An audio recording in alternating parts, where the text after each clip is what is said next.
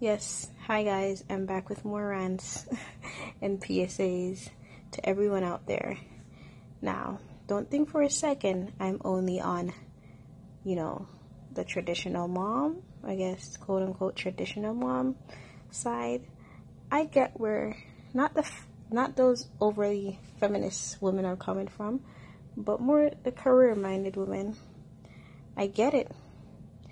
And this is something for you guys.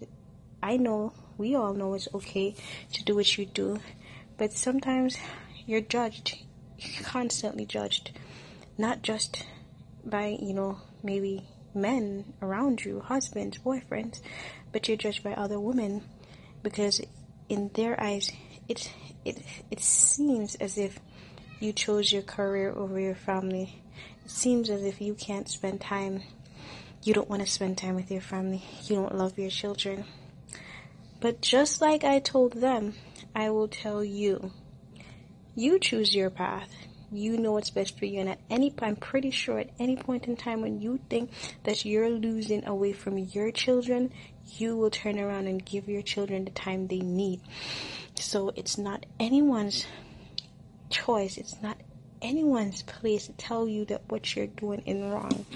Now, granted, you may have those one and two that may be extreme and need to be told by those close friends, but there's no way you should be told that you're not a good mom, you're not a good person, what you did was selfish. You did what you were supposed to do.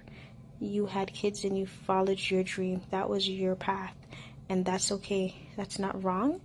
It's not something that you should be crucified for. It's just your path, and you did what you needed to do.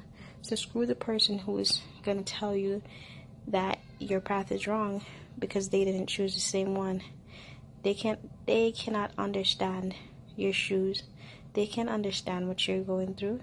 They won't understand where you're coming from because they're not you. So you don't owe them an explanation. You just let them think what they think and keep doing you.